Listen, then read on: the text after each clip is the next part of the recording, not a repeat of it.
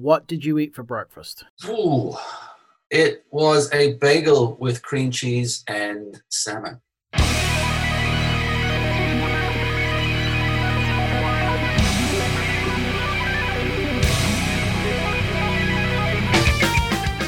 Welcome to Music on Your Own Terms, the podcast that aims to help musicians develop an entrepreneurial mindset through interviews, as well as discussing resources, concepts, successes, and more.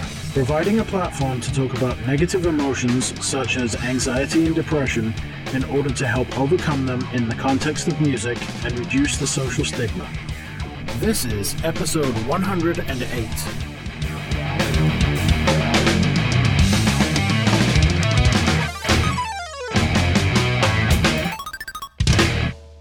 Sponsored by the Skinny Armadillo Printing Company in Fort Worth, Texas, offering screen printing, embroidery, laser engraving, and a range of other services. Go to theskinnyarmadillo.com to learn how they can help you get your merch business to the next level. If you enjoy the podcast, there are a couple of ways you can show your support. Go to the store at store.musiconyourownterms.com and buy some merch. And at the same time, sign up for the mailing list to stay connected. Subscribe to the YouTube channel to get extra content you won't find anywhere else. And finally, head over to Podcast Magazine's website at podcastmagazine.com/Hot50 and vote for Music on Your Own Terms in their Hot 50 monthly chart.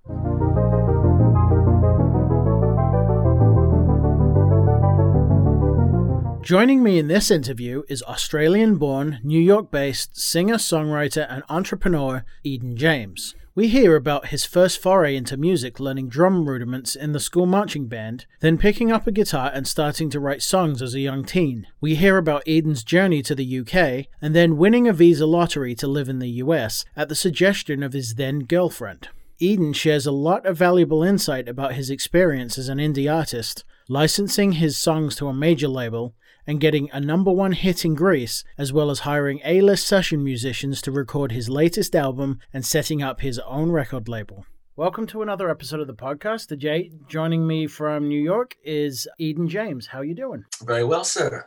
Thanks for having me. Glad to be here. You're very welcome. And regular listeners will have heard a song by Eden on Azrael Wade's podcast episode not too long ago. So my first question is, who is Eden James? I ask myself that every day.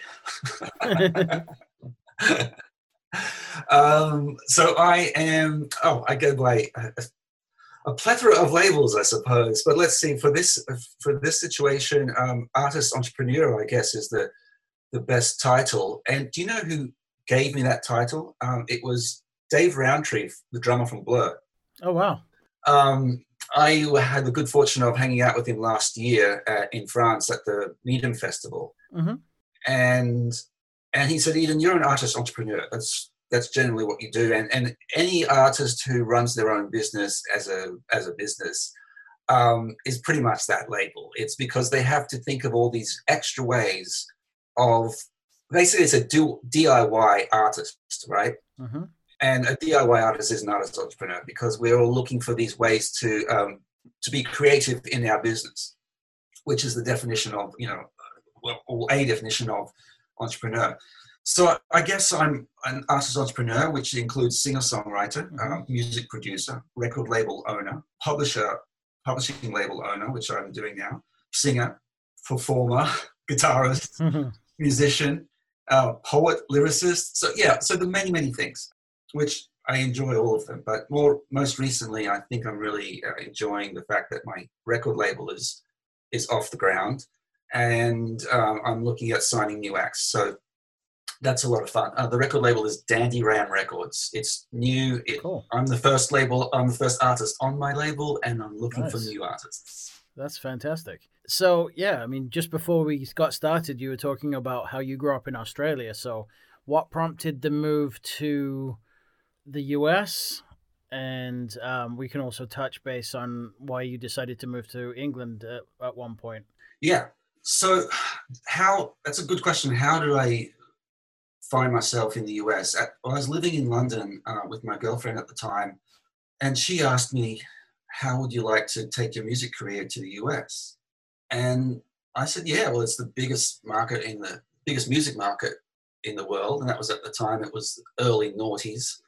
And I said, yeah, that sounds like a great idea. So she entered us both into the US green card lottery.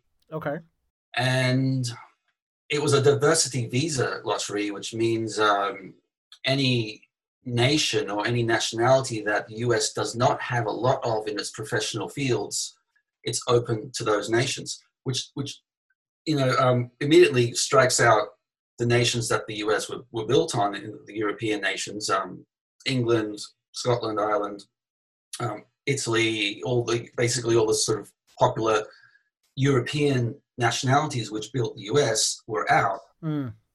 Australia was not on that list, and it still is considered a diversity nation when it comes to governmental diversity visas. So interesting. So I entered that, and I won the green card lottery for that. But incidentally, they give out 50,000 of those, or they did. They gave out 50,000 a year, diversity visas. So that's a lot, right? But fortunately, I won that. So I moved from London to New York, and I've been in New York now for 9 years. Okay, cool. Did the girlfriend follow? Did she win as well? Well, she did not win as well. So we looked at how we could both do this together, and we really tried. We gave it our best on how we could stay together and do the move. It didn't work out, and we tried to actually do the marriage thing to see if we could get onto the visa there, but that didn't work out either. So, look, I thank her for that great idea, and we had history together, but she is living in Australia now. Okay. So yeah, and so I'm imagining, I've been listening to your music, I'm imagining the track about Finsbury Park and walking by the railway station at night is all true. Yeah, that's all true. Your lyrics seem very literal, like very, very literal. Yeah. So are your lyrics generally true to life then? They're basically stories about your experiences, or? I like to think more so now than they have been in the past. But that album was a very honest autobiographical album. And that song in particular was about that relationship and what we experienced in Finsbury Park at the time in London. I would not say I'm literal in all of my writing. There's a lot of tracks and a lot of writing which is quite vague and more abstract. But I personally feel that I'd rather be more literal. When it works, it really lands because people connect with it. But it's difficult to make it land. As in to really engage and make that poetry engaging. But I like to try it, and I like to do it. And Springsteen and Dylan are big influences in that aspect. The honesty of their autobiographical writing is something that I do appreciate. So yeah. Awesome. Yeah, I'm glad you brought up Springsteen. I mean, first of all, I assume you've read his biography. Which one? I didn't know there were more than one. So I read Point Blank, I think was one, but I haven't read one that's an autobiography. I haven't read his own. Okay, it's that one. Okay. Yeah, it's really, really good. Really well written. That leads me into talking about the album These Streets. It sounds very Springsteen-esque. So was that a deliberate homage to him, or was it kind of, hey, I really like this stuff, I'm going to write in the style of, or was that where your head was at and it just happened that way? Definitely where my heart and head were at. I was going through a big Springsteen phase, just sort of coming out of my Bowie inspiration phase, which went on for quite a long time. And then after the Springsteen phase, I went into the Dylan phase. But yes, I think I don't think it's intentional, but I learned some lessons from that. I feel commercially it was too Springsteen-esque. And the lesson I learned is be careful of how much your influences are showing, because it can seem, and I don't like to use this negative word, but it's I'm trying to think of it, contrived is the word. I'm the first to be a critic about my own work, and I'm quite happy to critique it and say these things because it's my past work. Like, I can't change it. It is what it is. Other people will think it's genius, but I personally think it was a little bit pushed and forced. So I learned from that, and what I learned is it's great to pay respect and homage to your inspirations. Be careful not to make it too much like a cover version of their songs, or something that's just too much like them. For sure. So, and that's a really good lesson for myself and anyone who's listening, or anyone who's songwriting, is we have our inspirations. I mean, look at all our favorites. They were all inspired by people. I mean, Springsteen was inspired by Dylan, and Dylan was inspired by Woody Guthrie and Elvis. And you can, if you listen, you can hear those inspirations in their music. Like, I can hear Elvis in Springsteen. And then I can hear when he's not doing Elvis, when he's doing Dylan. And, like, he's got a voice, and sometimes it's the Elvis voice and sometimes it's the Dylan voice. Right. But he also has so much of himself in there to sort of bring that influence down and squash it to a point where he rises above it. And I think that's the fine line that we need to achieve as artists. Is we have our inspirations, everyone does, even the best. But it's important to make sure that you are the larger personality in that work of art, not your hero or not your inspiration. Or to quote Monty Python, "Homage, that's disgusting." Homage? You're all drunk. It's disgusting. Life of Brian. But yeah, I mean, for sure. And what I was going to say is I also think it is genre specific in a way because, for instance, I'm really into death metal, and there's a very good band from Sweden that has the sound of one album from Entombed, for instance, and it's basically they're writing to that style, but because that was such a really influential album, that band kind of works as an entity in that style.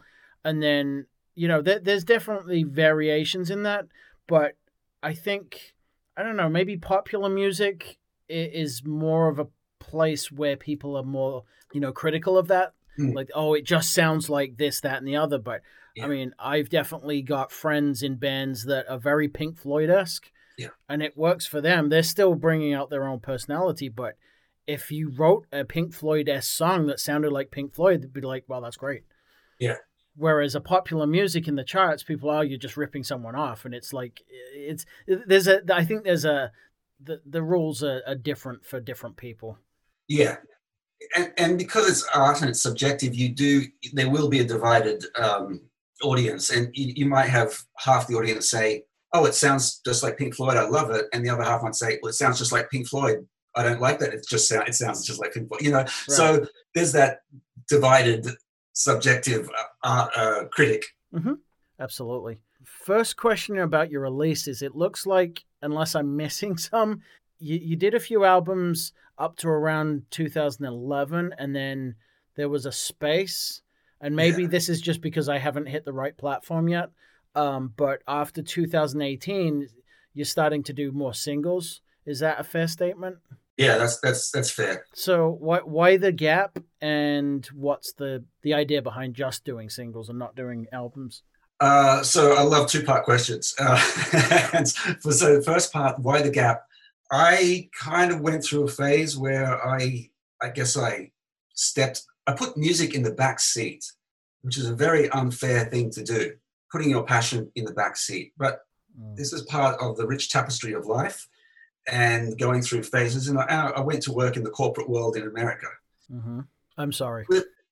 Living in New York, I wanted to enjoy what New York had to offer, and sometimes it's just about finances and being able to afford things. Sure. So I did that. I went and took a corporate job and enjoyed New York for 7 years. And then I thought, Eden, why did you move here? You moved here for music. Mm-hmm. So let's get back on track. And that's when I started my exit strategy out of the corporate job world and back into the full-time musician world. So that's why the gap. I was still writing music and playing. I just wasn't releasing much because because of time. You know, just we don't have that much time in the day. So I was working full time, and you know, who has the time to be a full-time musician and a full-time worker or whatever else? The second part of the question, why just singles?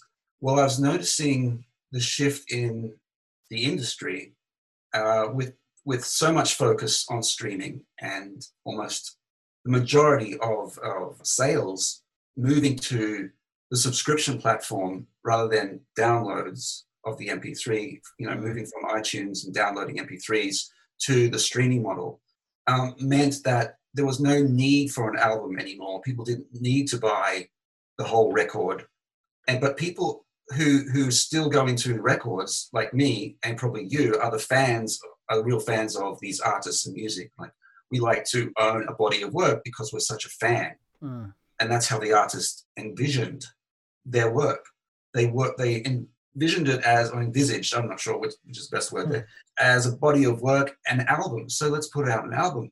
Majority of the audience cherry pick the songs they want to listen to because they can, with dynamic streaming. Interactive streaming just allows them to do that. So the industry has changed.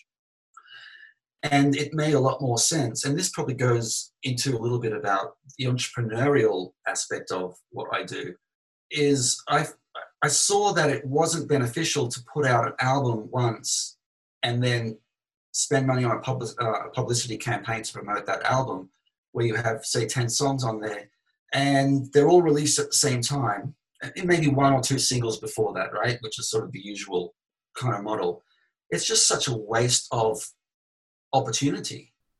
Because if you release, which was what I've done, if you release every song as a single, spaced out by every 2 or 3 months, you have so many more opportunities to get that song out there, to get your name out there, to find new audience, to find a new platform, to find a new blog, site, website, radio station, TV show. It makes more sense to get more publicity by releasing just singles. And then when they're all released, my plan is to release the album after that.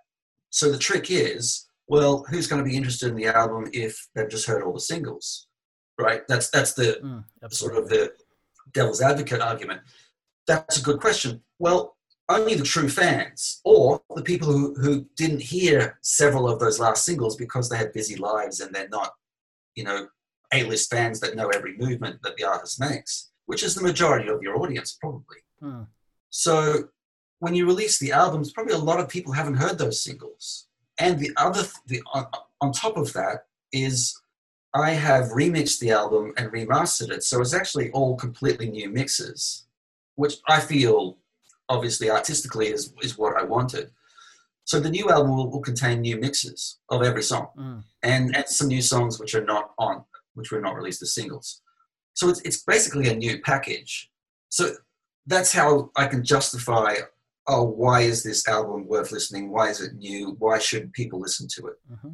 Because it's the artist's vision. You know, it's the remixes are a new vision of the fixes that you go through. It's like you live with a single or an album for a few months, 6 months, a year, and then you change your feeling about it. Think, the hats could come up a bit. Maybe the kick's too strong. You know, this kind of thing.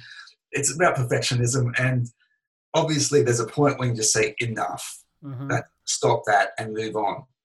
In this model, it gives you the extra time to say, okay, I can readdress that now because I'm releasing the album. I'm releasing the album as a whole, all these songs again, remixed. So I can have this opportunity to actually tweak a few things that were bugging me. So I think it's just a win-win. And I think you'll probably find a lot of popular artists releasing singles more so now than they are albums because of this reason. And it's catching on, I think, in the industry. It's catching on that, we get way more publicity, way more eyeballs on our art and on the song when we release singles. Absolutely. Yeah. And it shows fans that you're active rather than just doing one album every other year and then, what happened to them? Yeah. They went away. Yeah. For your remixes, are they all your own remixes or do you have other people collaborating on mixes? Yeah, I have other collaborators on the mixes, especially like the last few I've done with Horse and Monkey, which are a production duo based in Brisbane and London, both Australian friends of mine from the music industry. Mm. And Chaz Guthrie, the guy based in Brisbane, he remixed a song for Tones and I, and which did really well. And he's been remixing my last few tracks as Horse and Monkey. And his genre is that sort of pop, EDM, synth pop kind of dance genre, and that's not where I'm at. But I figured if he likes it, we might come up with a new take on my songs that might bring in some new audience. Absolutely. So, well, I mean, not even might, it does. It brings in a new audience. The people who weren't listening to me as a rock artist might be introduced to me through the EDM and through the Horse and Monkey remixes. And I suppose that if you look at acts like an artist like Iggy Pop, who, came from a punk artist and is generally considered an indie and punk and rock artist, a lot of his recent stuff is being remixed by a lot of EDM producers. I remember in 2011, there was a remix by Teddy Bear or Teddy Bears of Punk Rocker. Of his song, and it sounds fantastic. It's a great EDM pop song, but it's got that Iggy Pop ruggedness and that edge that comes from the rock pop, the rock punk rock edge that he has. So it's this sort of combination of genres, which I think is great. And I'm sure there are a lot of fans that probably first heard Iggy Pop through Teddy Bear or through his remixes, and then realized that he's such a career artist, and then they might be introduced to him that way. So I'm hoping that could be the case for me. So that's kind of what I'm doing with the remixes. Cool. So we've definitely talked about a bunch of different influences you've had. So what was it that inspired you to start playing, singing? When actually did that start? I think songwriting was the first thing that I really wanted to do when I started music when I was 8 years old, and that was the drums. The school put this memo out to ask for anyone who was interested in joining the school marching band as a side drummer. Okay. And I put my hand up and I said, yeah, I'll do that. That sounds fun. So there I was in my little uniform with sort of like a police cap on and a blue blazer with pockets, like a military uniform, with this white side drum, a white strap.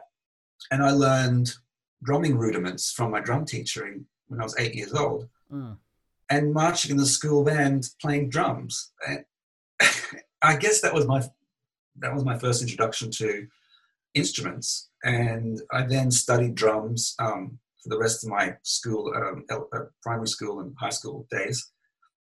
But my drumming teacher told me at the time, he said, do you know Paul McCartney earns £1 every second from songwriting royalties, or something like this, right? Some quote about his royalties. And I just thought, that sounds like a good industry to get into. So I always remembered when I love a song, I always thought of the songwriter and that somebody had to write this song. And so it just put a new perspective on music as an art form. And all the music that I was hearing as a child, I would be thinking, how is this song written? And why is the writer saying these things? And this is as an 8-year-old, 9-year-old, 10-year-old, right? What's attractive to a 10-year-old kid in a pop song? It's really odd. So I remember hearing a Brian Ferry song.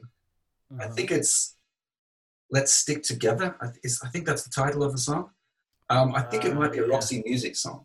Yep. And there's this like this female vocalist, and she just does some sort of cat calling, or it's not really a cat call. It's more like a scream kind of thing.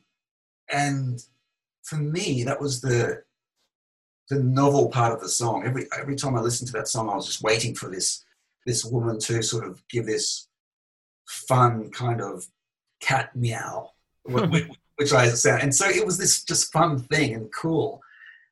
And, that had really nothing to do with songwriting, but more to do with production.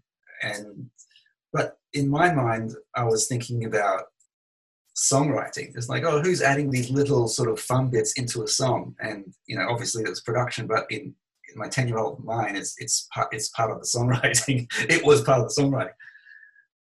So after the drums, I went on to teach myself piano. My mother is a piano player. She learned by ear. I had 2 weeks of piano lessons and I thought, no, I don't want to do this. And then I just taught myself after that, which is a bit of a shame. I really wish that I'd stuck to the classical lessons, because I think I would have been a better technical player. Mm-hmm. And then I taught myself guitar as well, moved on to guitar. And then I think I wrote my first song around 15 years old on piano. And I used Casio keyboard for the drum machine parts and stuff like that. Oh, yeah. I have one of those. Yeah. They were fun.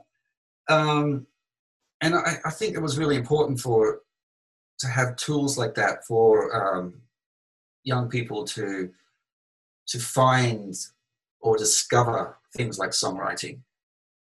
And, those Casio keyboards were a tool, really. They were a tool to help you learn about songwriting and bring that out of you. For sure. Yeah. Awesome. The other thing I wanted to ask you, am I right in saying that you were signed at one point? Yes. Is that? Yes. You were? Yeah. So how did that come about? And yeah, could you just share some of your experience as a signed artist? Oh, yeah. So I had a number one hit in Greece as an independent artist, and I was living in the UK at the time. And so I went over to Greece to sort of check out what was going on. And I made some meetings with some major labels, because I thought, well, if I have a number one, they know who I am. So let's go talk to them. And I sat down with a couple of major labels and said, I've got this new album I'm working on, Electric Charge, and here's a video for it that will be coming out. Would you be interested? So EMI Music in Greece were the first to come to the table, and they said, yeah, we're interested in this. And they signed a licensing deal with me. So it wasn't a record deal. It wasn't a recording contract signing. It was a licensing signing, which I was only ever familiar with signing licensing deals. Actually, my first album released in Australia, Never Setting Sun, I signed that. I also recorded that myself on my own, with my own budget, and became the master owner of that. And then I licensed that to Collision Records Australia, who were the label. But that was my first experience in really sort of working with a record label. And so I thought, okay, this works out pretty well, because I own the masters. I license it to them for a period and for a cut.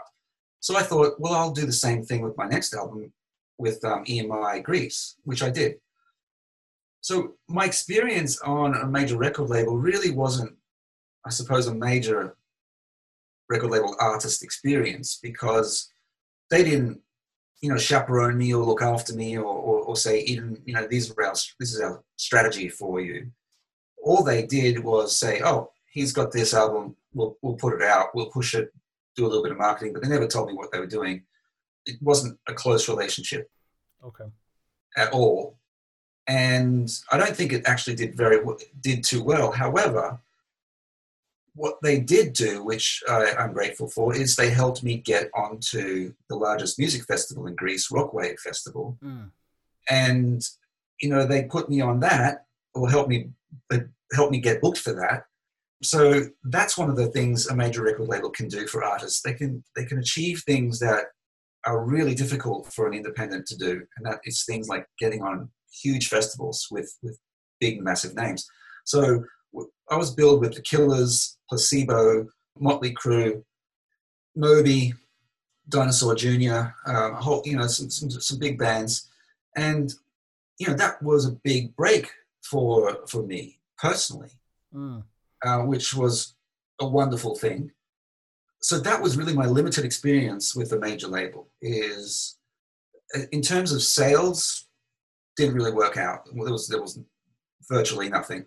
But in terms of what they can do for you, is like help you as a sort of more of a management position. They weren't my manager, but they helped that booking. So that's the great thing about a major label. But these days, this is why I started my own label, because and I liken it a bit to an actor. A lot of aspiring actors are struggling and they're not getting the opportunities that they need. So the smart thing to do is write your own movie, and so you can cast yourself, or right. And that's pretty much what I've done in the music industry is, start your own record label so you can push yourself as an artist. So what does my own record label do for me that say, well, a record label is just really representing an artist. So it does all sorts of things, but it basically just facilitates the sales of the artist's music, right? But it can do a number of things. It doesn't have to be a physical label, like pressing vinyl or CDs. It can be digital only, but it's in the artist's interest that we're all going to make some money from this. So this is why I started my own label. It's like, okay, let's start my own label. Let's market it the way a label would market it, and put myself as the flagship artist. And once this is doing quite well, then I'll start bringing in other artists. And I suppose that's the way any indie record label starts, which I know I'm at the very beginning of this kind of thing, so I'm still learning. But am I sort of getting away from your question? What was... No, keep going. That's fine. What do you think having a label versus just being a DIY artist, do you think there's some kind of psychological thing from the people on the other end saying, if it's just an artist, they're trying to push their own thing, but if they're represented, even though it's you, but it's like whatever management or artist label, do you think that gives you more of a step up in terms of the appearance?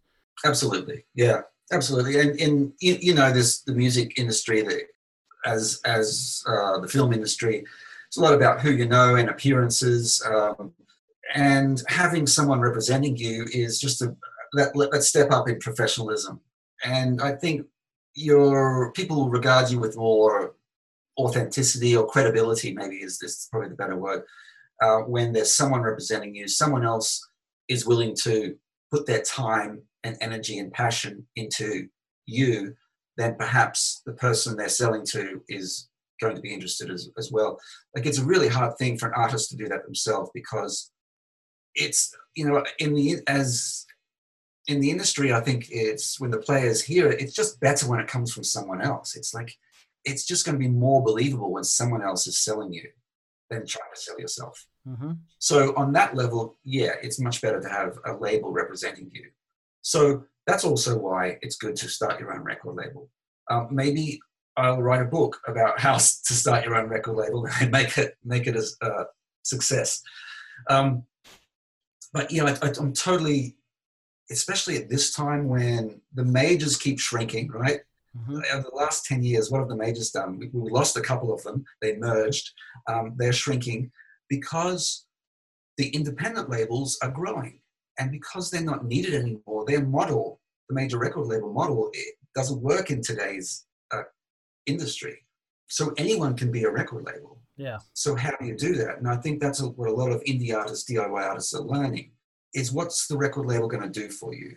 If maybe start your own one or sign to an independent, which is more like a collective of artists with the similar mindset, and you all come together as a collective, then you can all help each other. Mm. And I think that's something I'm also interested in making this label possibly a collective where I partner with a few other artists and we say, okay, let's make this collective and bring in a lot of other people, but pool our resources. Absolutely. Yeah. Is your goal for this label to be genre specific, or you like you'll do whatever, or? I think initially I would like to focus on the artists that I find attractive and really engaging. So it probably would be genre specific, but I don't want it to be genre specific in the long run. Mm-hmm. So having said that, I think I'm open to all genres. Yeah, yeah, I haven't really sort of planned that out, but I knew right from the start I wanted it to be open to all genres, because there's not really a reason for it to be sort of focused on one genre. Yeah, I don't see a reason for it to be just isolated and siloed like that. When what the kind of advertising and marketing we're doing is all online. It's all about the social media marketing and platforms and finding audiences on there. And if you can use that one model for one genre, you can use it for another genre. It's going to work the same, but with just different audiences, with different lookalike audiences. So, yeah, I don't see a reason why it should be genre specific. Yeah, I mean, there's definitely something to be said for staying in the same kind of general area as your own music. If you're pulling resources and you want to share audiences, you know, there's definitely that side of it. But, you know, there's definitely other genres that are different from your own that really are maybe doing stuff that's different. Like if you look at SoundCloud and the hip hop community, there's so much collaboration with that. Like, and in the way they release their remixes and their songs and it's kind of alien to what like mainstream rock does. It's like a completely different thing. So I think there's so much to be learned from different styles and different communities out there. Yeah. Well, I picked up on that when with your podcast with Agel Wade, my friend, the toy maker. And you both touched on the fact that when you're looking to be creative in your business, look outside your genre, because I really liked what you guys said there, is because if you just stay inside, you're just going to see what other people are doing inside, and you're just going to be competing with them. Absolutely. Where if you look outside, you're going to get some new ideas, and you're going to be really sort of breaking the mold of what your field is doing. And the same applies with music genres, right? Yeah, totally. So the other thing I saw, you've got music in some TV commercials, is that correct? So you want to talk a little bit about sync licensing? Yeah, sure. I've had some success with that, and I'm obviously with my new recordings, which are a new album's worth of songs.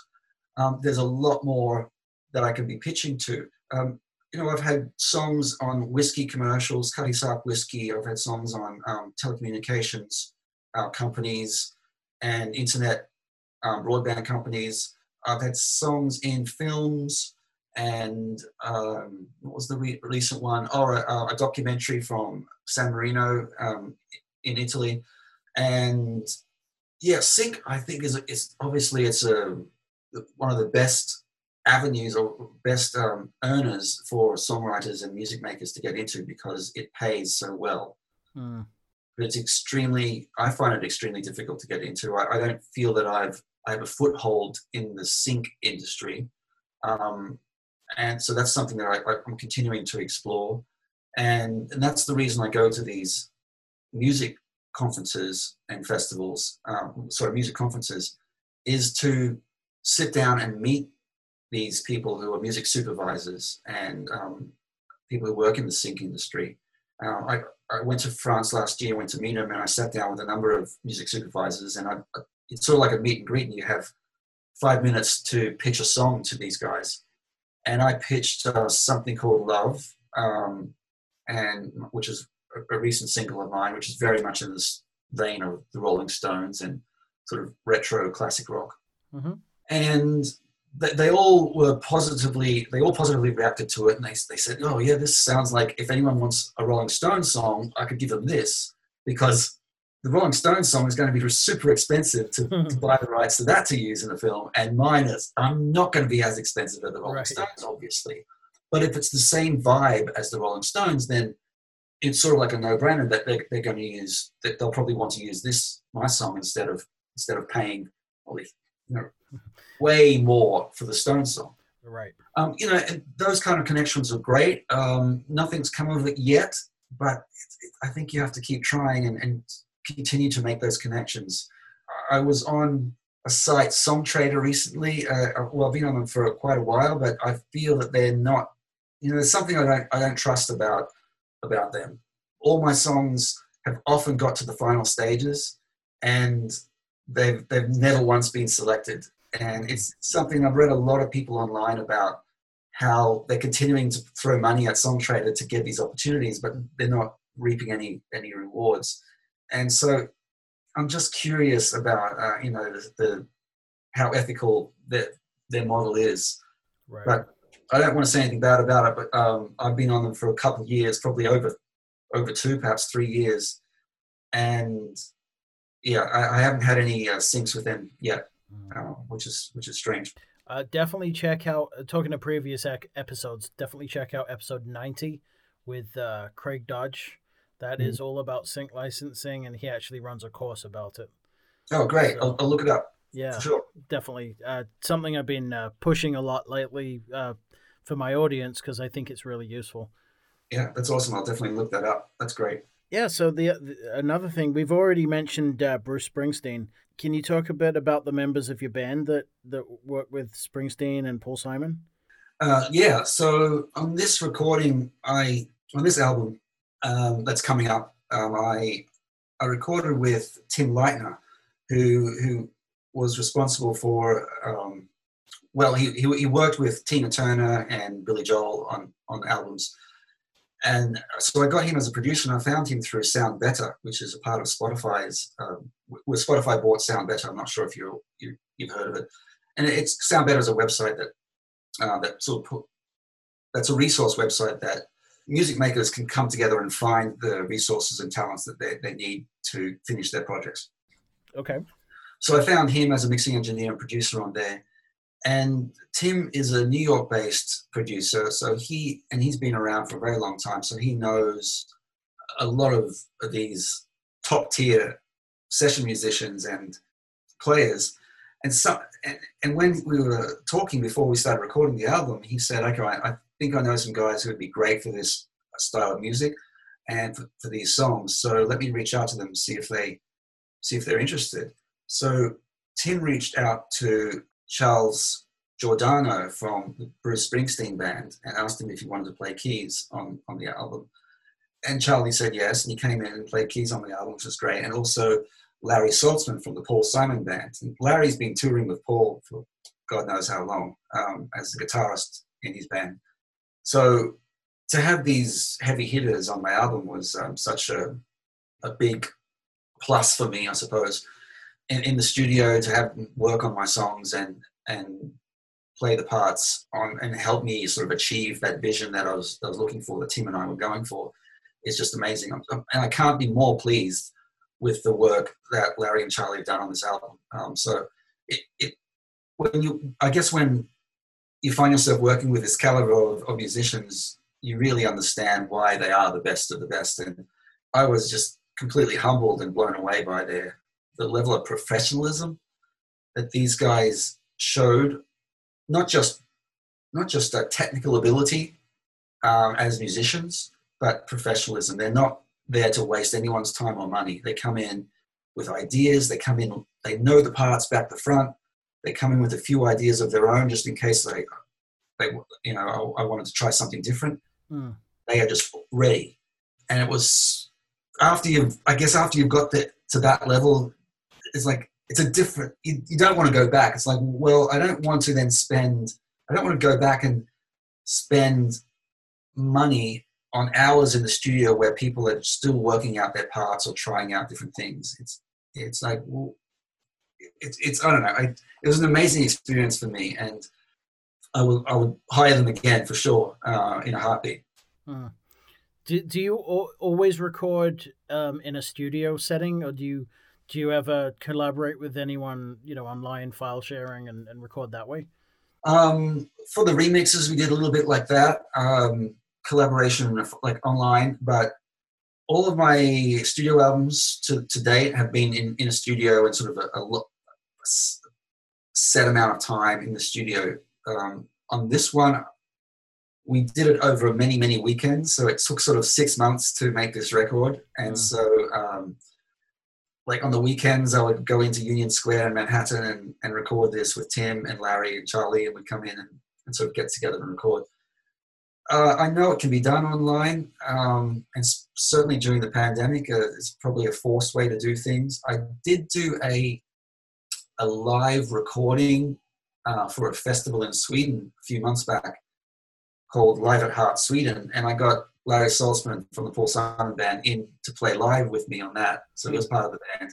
So what we did, we actually recorded our parts on a Zoom call like this, but it wasn't technically live. We recorded them to a track, and then they would send their parts to me individually, and I would sync them all up to the song, and just sync everything up to the click track.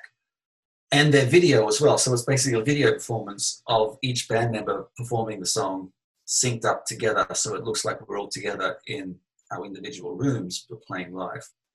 But we're not actually playing live, but to the audience, that's the way it appears. That was a fun project. And, during COVID times, certainly one way to go forward with producing your own concert. Yeah, for sure. A lot of people have been doing this, and I think it's a substitute for a live gig, which I feel, there are pluses in it. And obviously it's not a real live gig and you don't get that experience, but I think it's the second best thing that we have. Yeah, was it? I may have been trolling your Facebook. Did I see a thing about a concert with Zorb balls? Was that your Facebook feed I saw on? With who? I don't think so. Who? Zorb balls? I don't know. No. The inflatable Zorb balls. Oh yeah. So I posted that. It was a Flaming Lips concert. Okay. They did this, what seems like a publicity concert where all the audience were in these inflatable balls, and so were the band members. I mean, it looks crazy, and I don't think it's the way forward for live music, but it was certainly an interesting experience to see that happen. Can't imagine the sound quality inside of that's that great. You got this cushion of air. Right. I think there are so many. Yeah, there are so many cons with that idea. Like, who's responsible for cleaning inside those balls after the show? Yeah, especially if there's alcohol involved. That can't. Oh man, that can't end well. That would get messy. Yeah, so I get to a point in my my episodes where I like to ask a round of non-quickfire questions, and hopefully in 2021 I'll have an actual jingle for it. We'll see. So the first one is, what is one piece of advice you would give a musician looking to make a living from music? I'd say listen to your own ideas, because as a musician, you're creative already. You have unique ideas.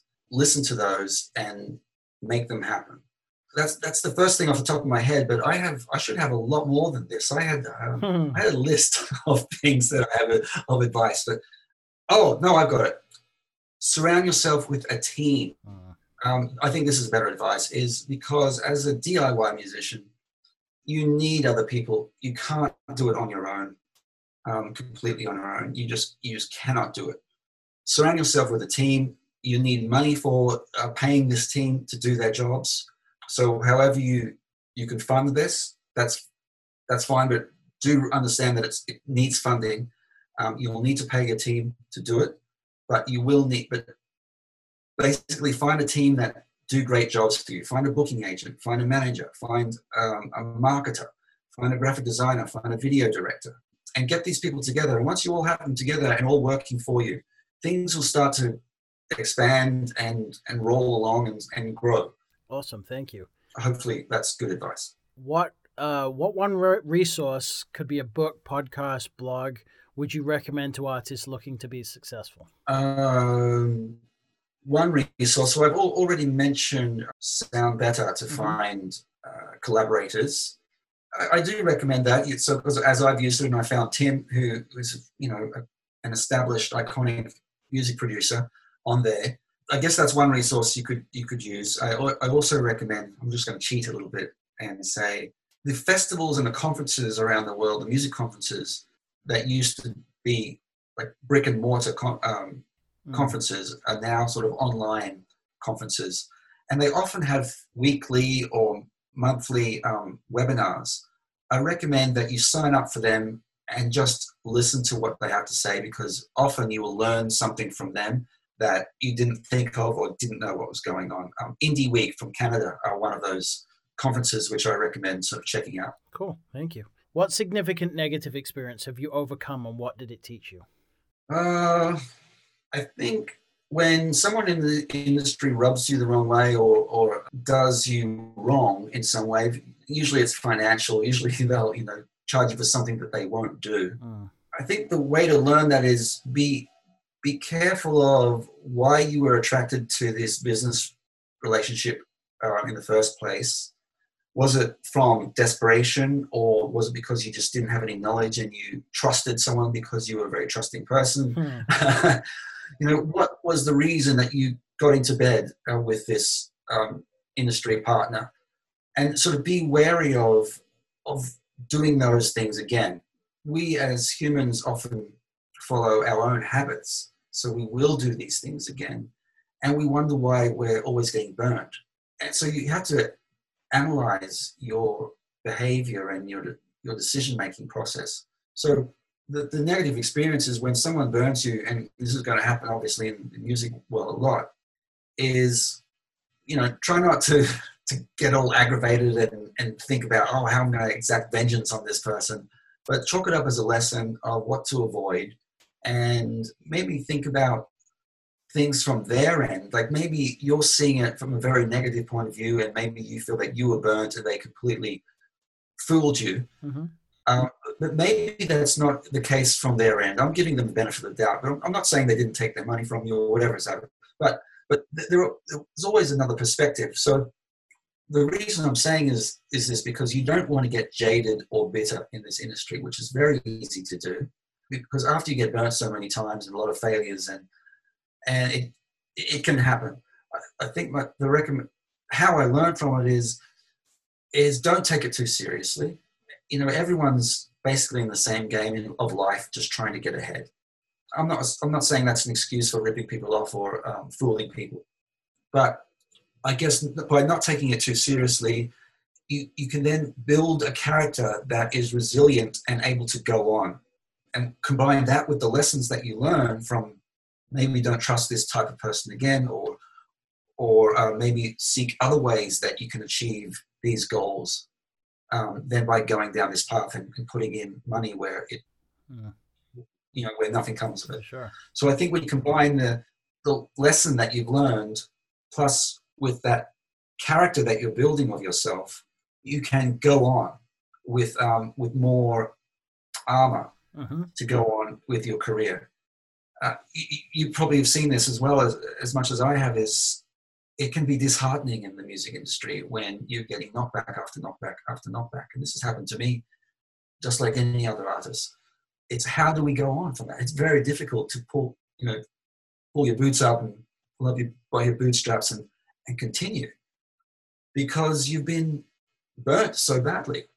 But I think that's the key is build a strong character, don't take it too seriously, laugh it off, and learn from your lessons. Awesome, thank you. Flipping that question around, what major positive experience has given you the encouragement to follow this journey? Fortunately, I think these are really important things. I think every artist needs support and encouragement to continue. So I remember this one fan email I got back in the 90s, and it was from another country. I can't remember where they were. I think they were the US, and I was in Australia at the time. And there was just a fan email just saying how much they enjoyed my music. And that was so important for me to get at the time, because it was one of those times where, it didn't seem like anything good going for me. I didn't feel good about any achievements, or maybe the achievements I felt that I was getting weren't what I wanted or expected or was really reaching for. And although we're making small steps, they're important to focus on those small steps. Like that one fan email really helped me continue on.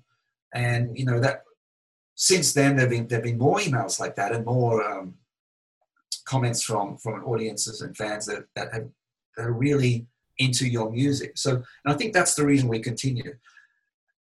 And the thing is about that is you don't need to be a world famous artist to to continue to make music. Maybe you are a bedroom artist and you have like 10 fans who really like what you're doing, and maybe that's enough to do it. Is it a career? Maybe not, but it might be something that's really important to you. So it's just as worthwhile. Right. Yeah, I guess I just want to sort of mention how important that support and encouragement is from anyone. If you are a person out there and you have you are a fan of an independent artist, please tell them so. Oh, I forgot. Recently, I've got a PayPal contribution from a Japanese fan, and it was quite a hefty contribution. I won't say how much, but it was ridiculously large. And so when that happens, you realize, oh my God, there are people out there who really believe in what I'm doing. They know that I'm struggling. Here's something that can help. And it's something that they can obviously afford, to do that. And that was a beautiful thing to happen. I think as an artist, you have to remember there are people out there listening, and you might not always know how grateful they are, but they are. Fantastic. Final question is, what does music mean to you? I remember one definition of music. Let's see if I can recall what it was, which I felt resonated with me, and I felt, yeah, that's what music means to me. I can't recall exactly what it was, but I'll try to paraphrase it. So music is the reflection of how we perceive life. And, I don't believe that music is superior to any other art form. It's just different. Mm-hmm. I love film. I'm a big film fan, and I love film, watching film, and I love how films are made. I'm a big fan of film as an art form. I'm also a big fan of music, but they are different, and they both do similar things. I think film, like music, does reflect life to us and shows us about storytelling. Music does that too, but in the form of music, and it's so unique to take these frequencies, put them in a pattern that changes our emotions, someone's emotion, the listener's emotions. And it's a design pattern. So we're designing these frequencies together in a pattern with a language of a vocal language, with poetry, and combining this with these frequencies. It's what do you call it? A cross medium. Sure. Okay. Really, because it's both language and music, and so with language and music we get song. So I guess I'm talking about song really, because music without the vocal is in its own right an art form. It's a wonderful. It is someone said it's a friend talking to you. Mm-hmm. Which is a good definition of what music is. It's a trusted friend, which I definitely agree with. Yeah, absolutely. And we could probably talk about this for days, right? Yeah, for sure. Yeah. Awesome. I'll leave it at that. It's a trusted friend. Cool. Yeah. So where can people find out about you? Where can they find your music, and where can they get in touch? I'd say EdenJames.com. Sign up to my newsletter. It's a monthly newsletter, but I haven't been on the ball as much lately.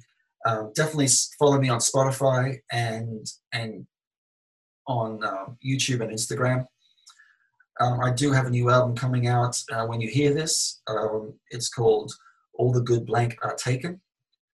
And yeah, please follow me, share my playlists, share my posts, and if you like it, sign up to that newsletter, and I'll send you some. I'll send you some merch, like this coffee mug, Eden James, old school rock and roll. Nice. And I have band T-shirts, which with the same design on it as well. Awesome.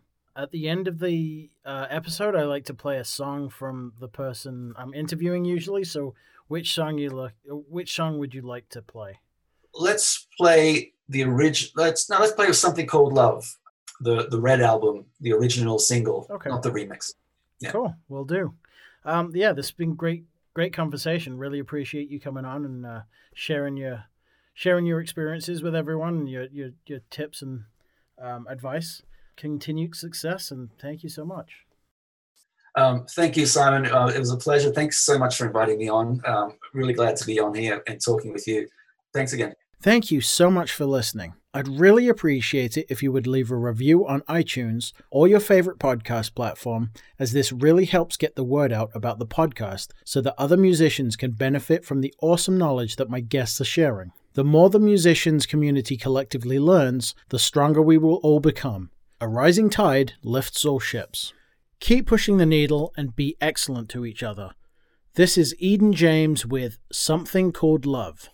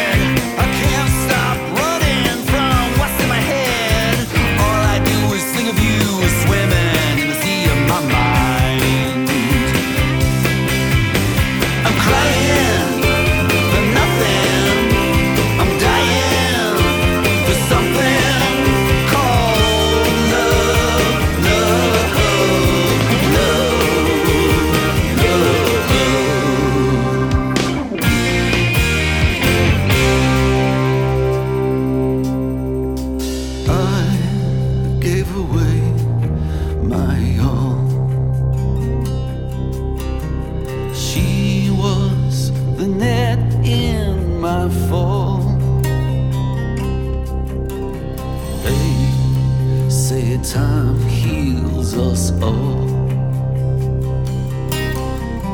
Me, I still ask, what is love?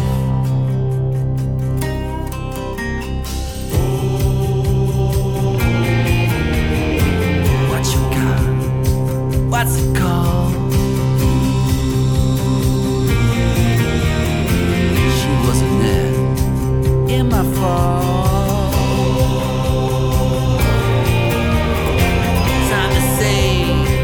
Here's a song.